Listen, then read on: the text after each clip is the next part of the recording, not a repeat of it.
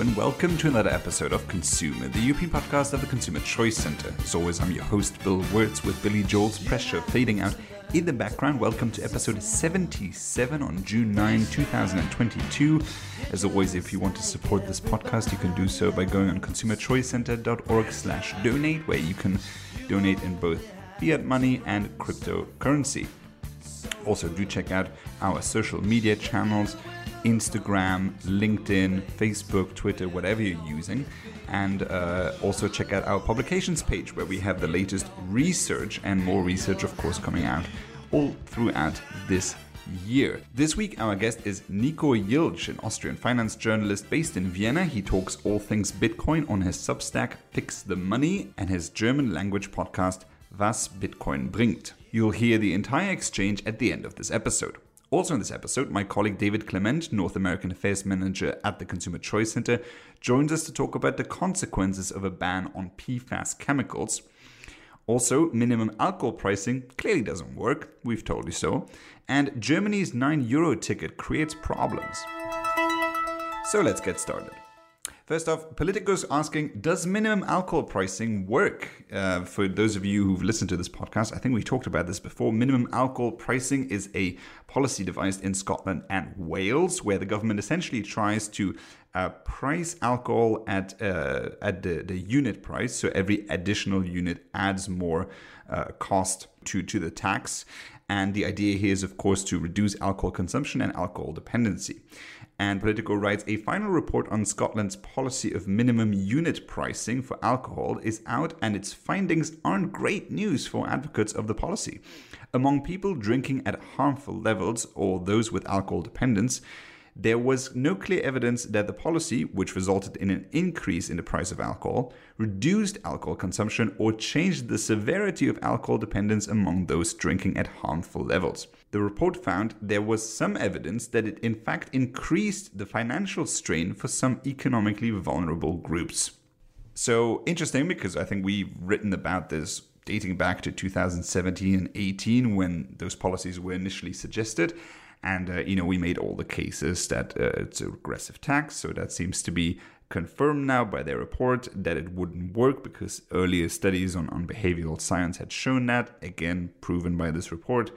Will this be scrapped? I don't think so, because, government is very bad at scrapping taxes, and too many groups, anti-alcohol groups, have argued in favor of these laws. So I don't think we will be seeing anything being scrapped here. Also, they say not the final judgment. The lead investigator said he's a professor of alcohol policy at Sheffield University, and he says there's no final judgment on whether MUP actually works or not.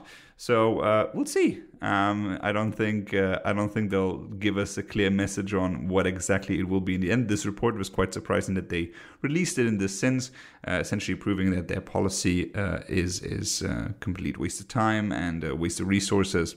And unfortunately, an increase in people's taxes at no benefit whatsoever. Not just that, we would need to see a benefit. Ultimately, people's alcohol consumption is their own business. But it's interesting to see that not even on their own terms can they succeed. Next up, Germany's €9 ticket causes problems.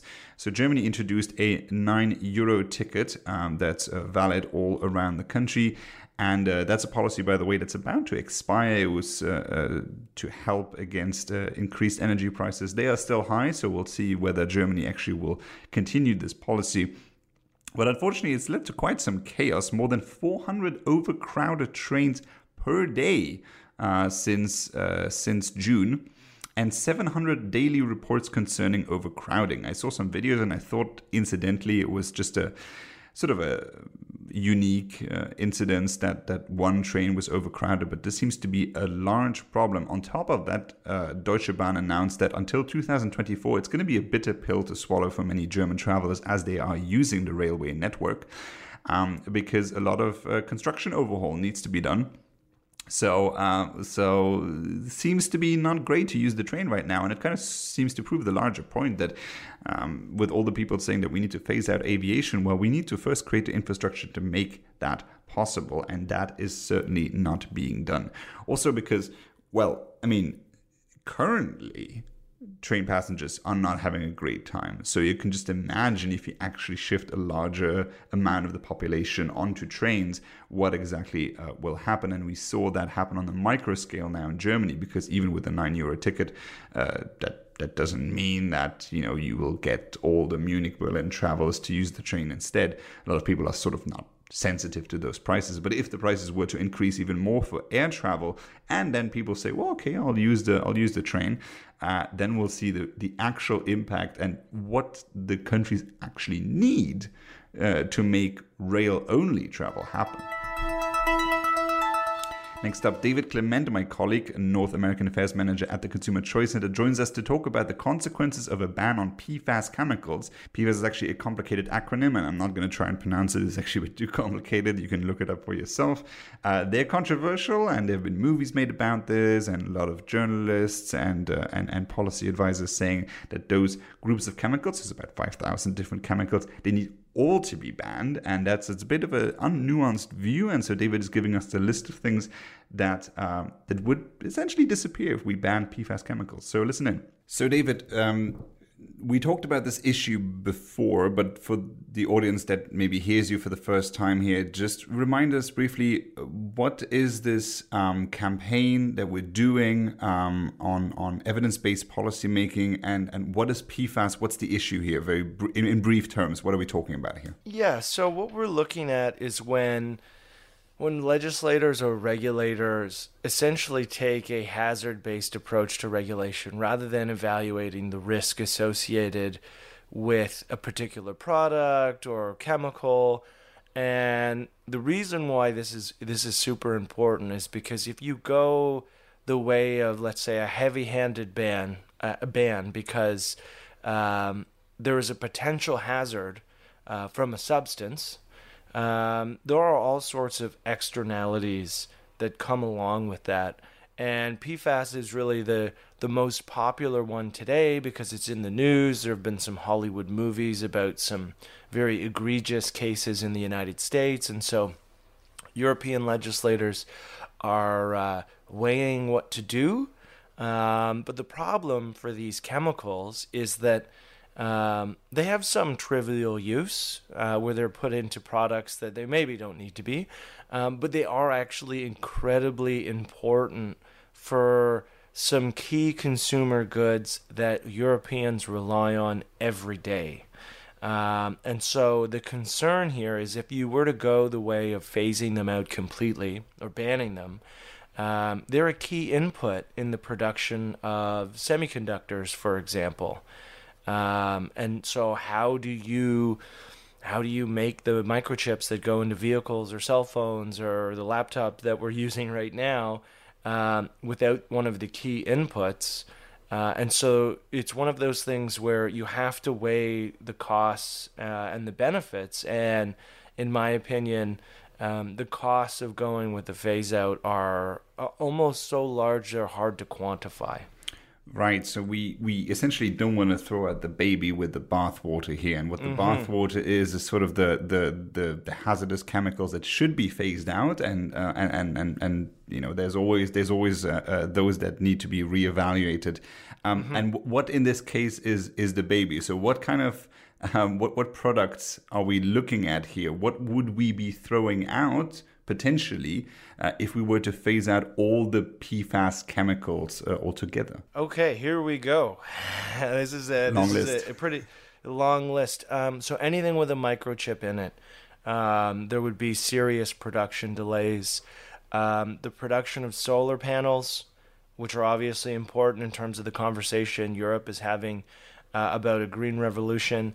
It becomes much more difficult to create lithium batteries for electric vehicles. It becomes much more difficult or nearly impossible to make a large group of medical devices.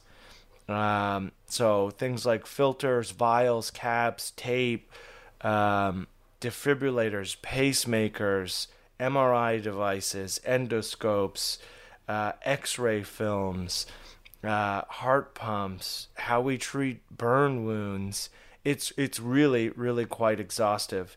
You move into like the photography and printing space, you're looking at inkjet heads, toners, photography films, into plastics and rubbers that are used in all sorts of different things.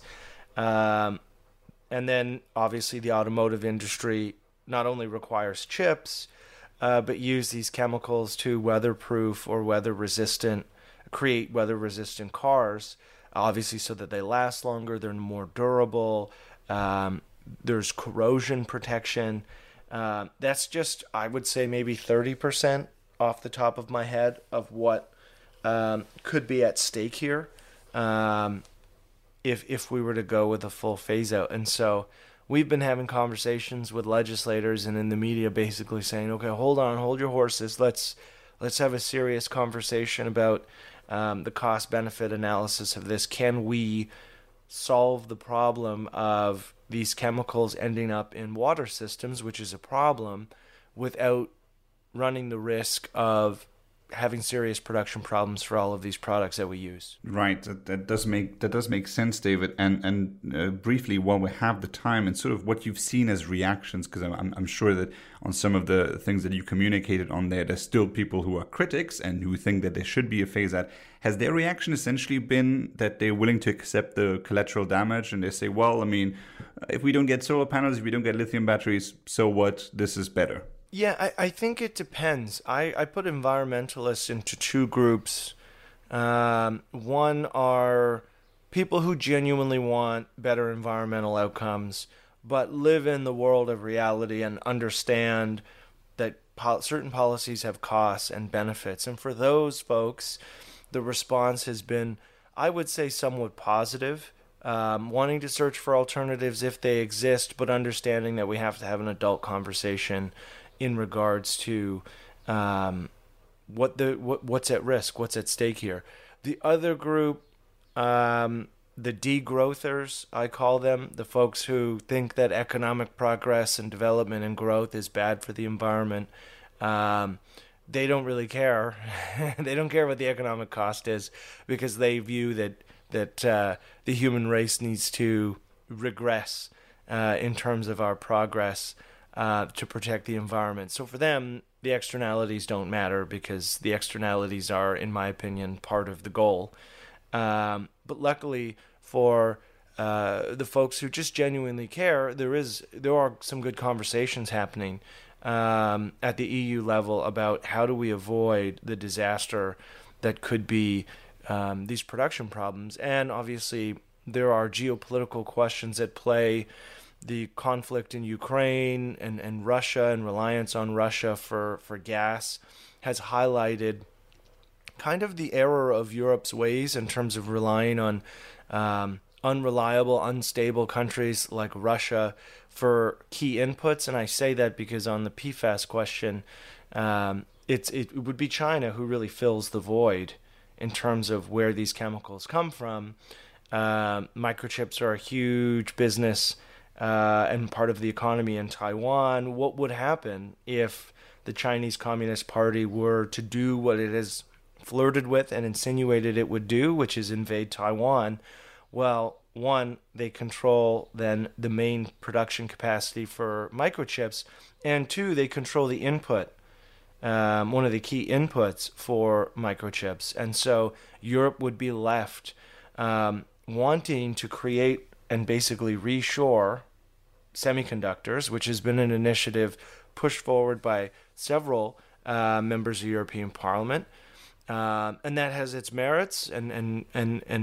But if that's the goal, is to be able to domestically produce microchips, you also have to take into account one of the key inputs in that production process. And so if you offshore everything to rely on China, well, you could be very well creating a situation that you can't unbind yourself from down the road. And so I think there's a lot of members of European Parliament who are very sympathetic to that argument, because for so many Europeans, they're living the reality of seeing that relationship fall apart with a country like Russia, rightfully so.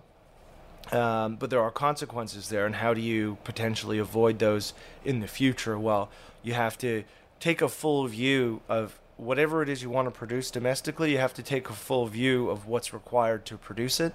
And these chemicals are required to produce so many of these things. And so, that argument has also been well received, I would say.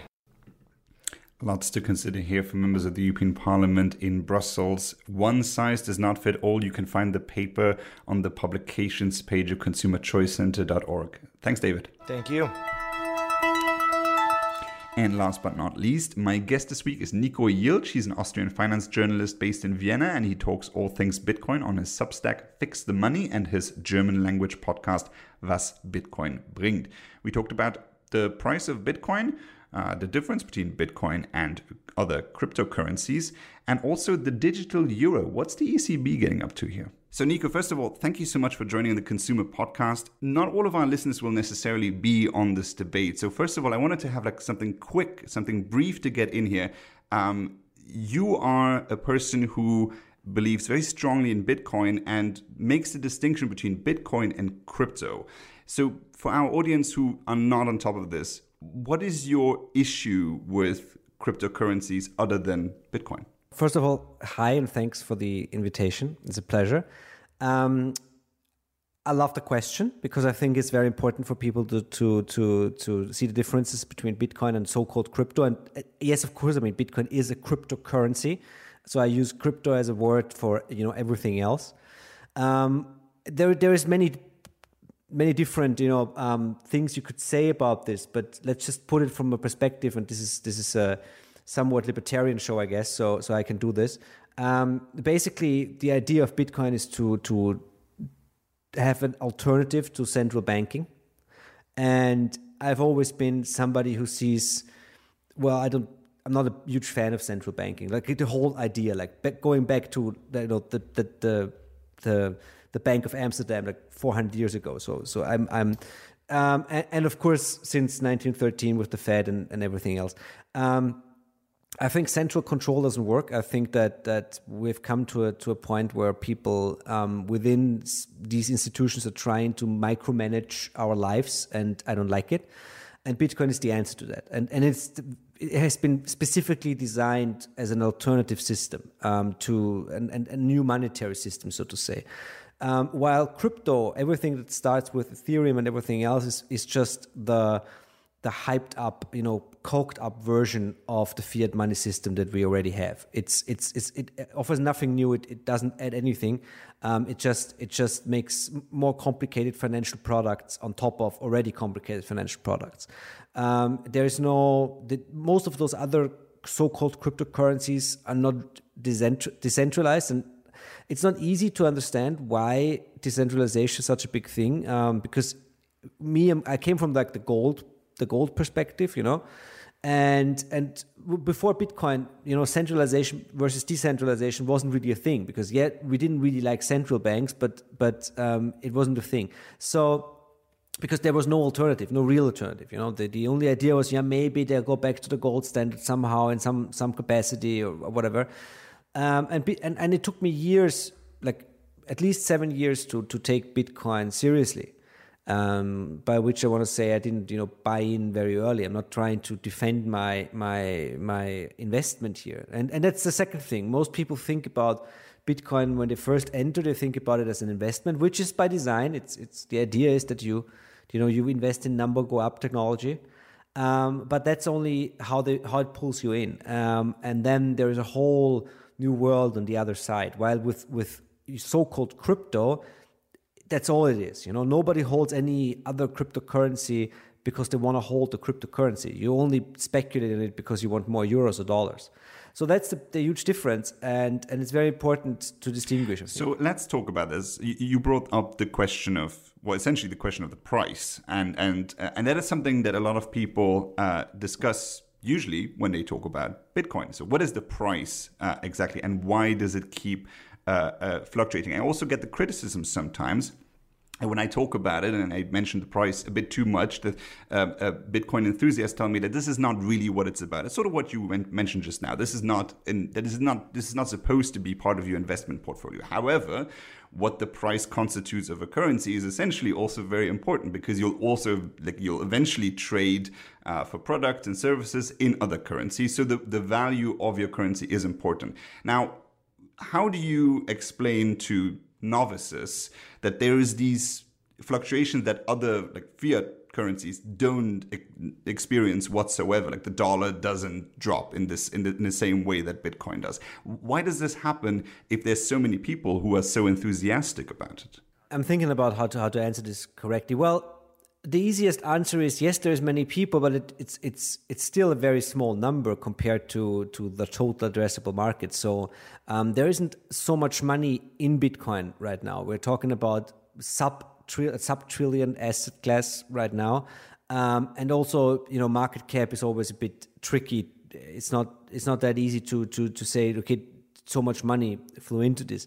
Then there's the other thing that it doesn't really depend on how many people are in it. It more depends, the price more depends on how much capital goes in. So if I'm a billionaire, I can put the capital of 1,000 Nikos, or not 1,000, way more than 1,000 Nikos into Bitcoin if I wanted to, and so basically that's the main answer would be if you compare it to gold, which is a $10-11 trillion market. But by the time that it is this big, Bitcoin would be about 500,000 per coin, and then you would expect a bit less volatility.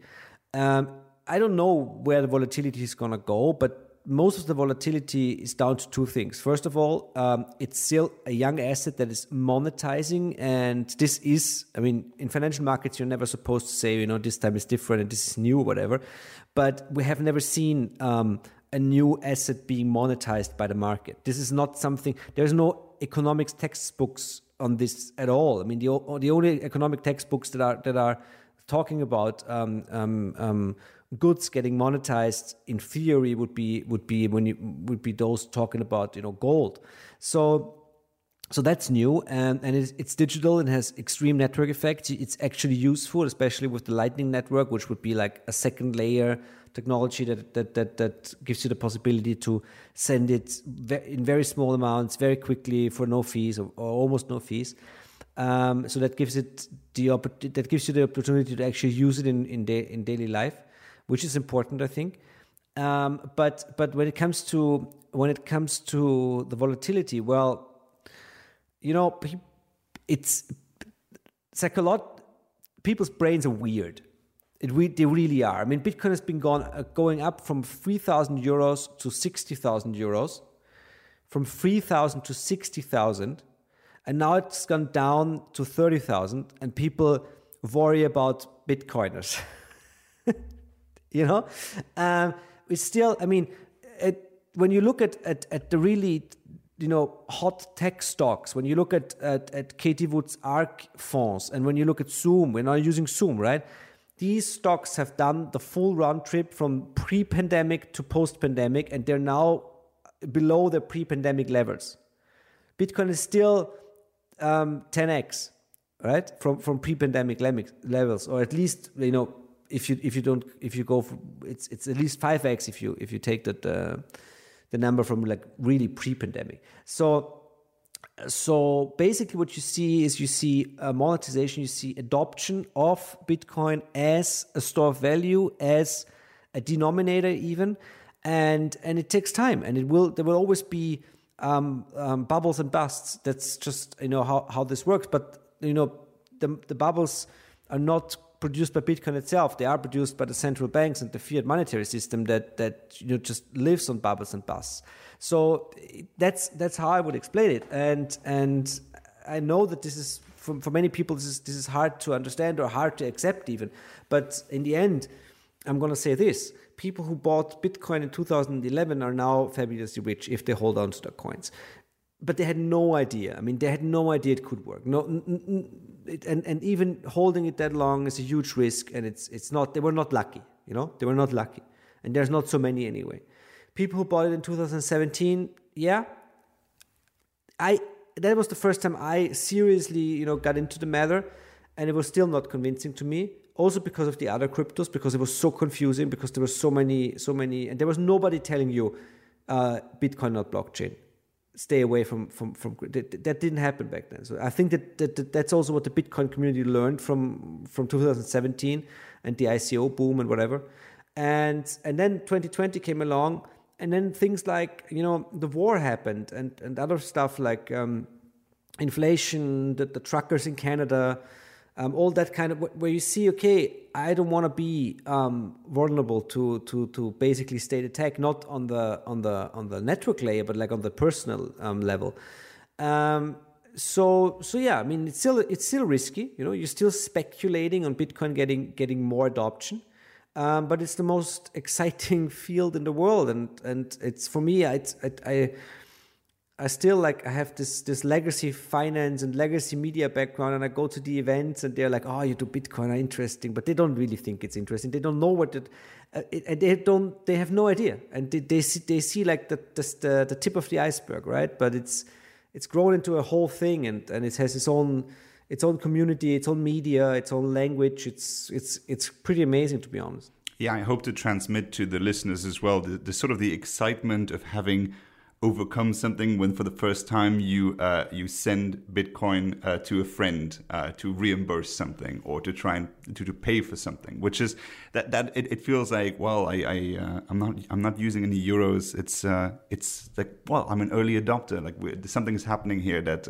otherwise I wouldn't have done earlier. So Niko, I found something that I think you seem to dislike even more than a lot of these altcoins, and that is the attempt in the European Union to get on the digital asset train with a digital euro. So first off, briefly, explain for our listeners, what is the European Central Bank trying to do here by creating a digital euro? What's the point? In a sense, they're trying to build an electronic prison. That's the point. Wow. It's a fully fledged out total control surveillance system. That's what this is about. It has nothing to do with economics. There's no economic benefit to it. And that's what it is. And that's why the Chinese are the ones who are leading the charge here. And that's why the Americans are the ones who are saying maybe not, probably not, right? And let me just say, I'm saying this not because I dislike anybody working at the ECB. I'm actually a huge fan of the euro, like the original idea. The original idea of the euro was a non-state, rules-based, hard money system.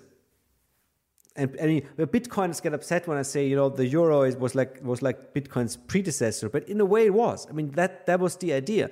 It was just the problem is that with man-made rules that it didn't work, And Bitcoin might also not work, but with the euro we already know it doesn't work.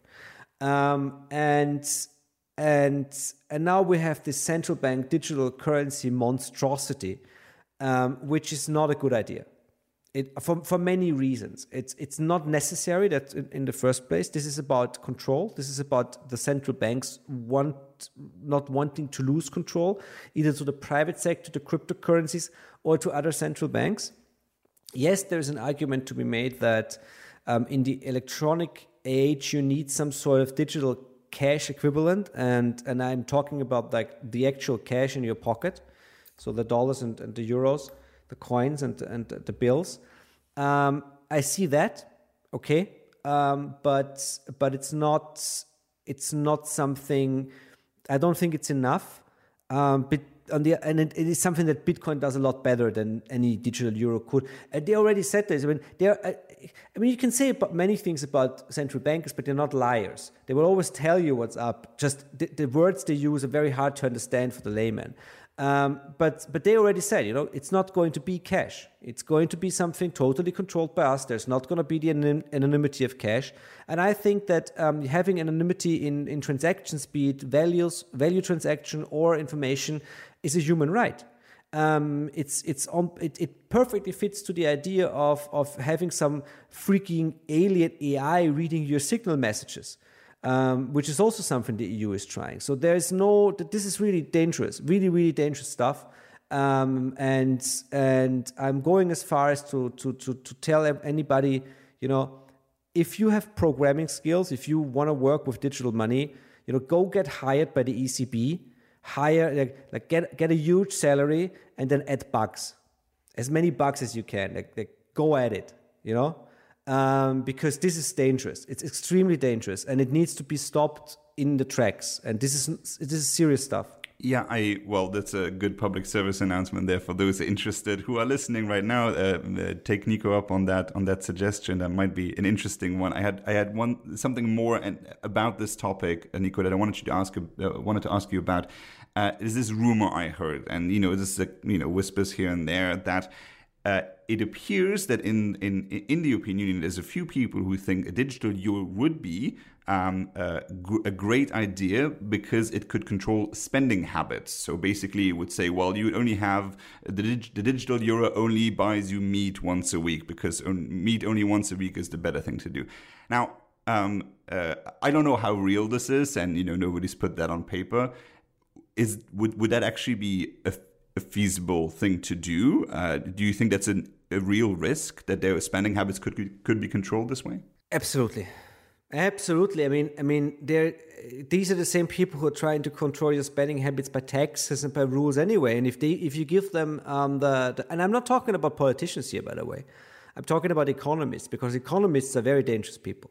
Because they see the world in numbers and models, and they don't care. Most of them don't care about like people's or their rights or whatever. They think that they get this tool, and yes, that's the idea. And even on a very macroeconomic level, when you look at our monetary system, it's designed as an inflationary system. The problem with inflationary system is that they break because they don't really work very well. They just work reasonably well as long as there are some restrictions, And we have left the land of restriction long time ago. But the more granular you can have control, the longer the system might work. So they're not trying to control our spending habits. So they say like Niko gets to buy coffee from Monday to Wednesday, and Bill gets to buy coffee from Wednesday to Friday, because the coffee prices are too high. But the way they're not even doing this because they just want a Stasi state. I mean, yes, they do that. They wanted to have that too, but they're doing it because they see this as the way forward for the monetary system, and it's complete insanity. It's complete insanity, and that's, I mean, the Chinese are already integrating this into their surveillance state. And who's getting their ideas from the Chinese is the German Bundesbank. I mean, it's shocking, and it's nothing that needs to be. It's not a serious thing. It's extremely scary because there's no way that a state-run total digital monetary system will not be used against you. Absolutely no way. Even if everybody who's including is doing this right now is on your side, there will be other people who are not on your side. And the only way to because Western Europeans are just naive in a very, very dangerous way. And the only way to tell them is, look, do you want to be what if somebody like Orban uses this, or Putin? And maybe then they get it. But I don't know. It's really hard. But my hope is that they are too late anyway, and that they really don't stand a chance against an open source monetary system that anybody in the world can use and work on. It's the way better solution, and it also saves us money because we don't need. I mean, there's 3,500 people working at the ECB, and they don't get. I mean, all their job to do is a 2% so-called price stability. Well, that's not working. And we've noticed, it's not working. And then you have 19 national central banks. Did they fire anybody? No. What are these people doing anyway? How many bureaucrats do you need to run Bitcoin? The total sum, I think, is about 0. So I really hope that many more people are getting into this, because also from the perspective of somebody who who thinks that the state shouldn't be the most important thing in your life, this is the best chance we'll ever get. This is it. This is the one. That's the one shot. I like the conclusion there, Niko. That's as much time as we have for today. Now, if the listeners listened to this and said, "Oh, I want to hear more of Niko's rants," where can they find more of you? Well, I'm mostly on Twitter, Niko Jilch, at Niko Jilch. And then you already mentioned it. There's my English language Substack. It's called fixthemoney.substack.com. I just started it. It's a lot of fun for me to tap into that audience outside of the German-speaking audience. The German-speaking audience, on the other hand, is very active, and it's very nice to be plugged in there as well. So I get to see both sides. Well, thank you for having me. It was interesting. I hope I didn't rant too much, but Thank you. We'll talk again. Thanks so much. Thank you. And that concludes this week's episode of Consumer. Thank you so much for listening. Do give the Consumer Choice Center a follow on Twitter as well, at Consumer Choice C. As always, I'm your host, Bill Words. See you Thursday. You have to learn to pace yourself. Pressure. You're just like everybody else. Pressure. You've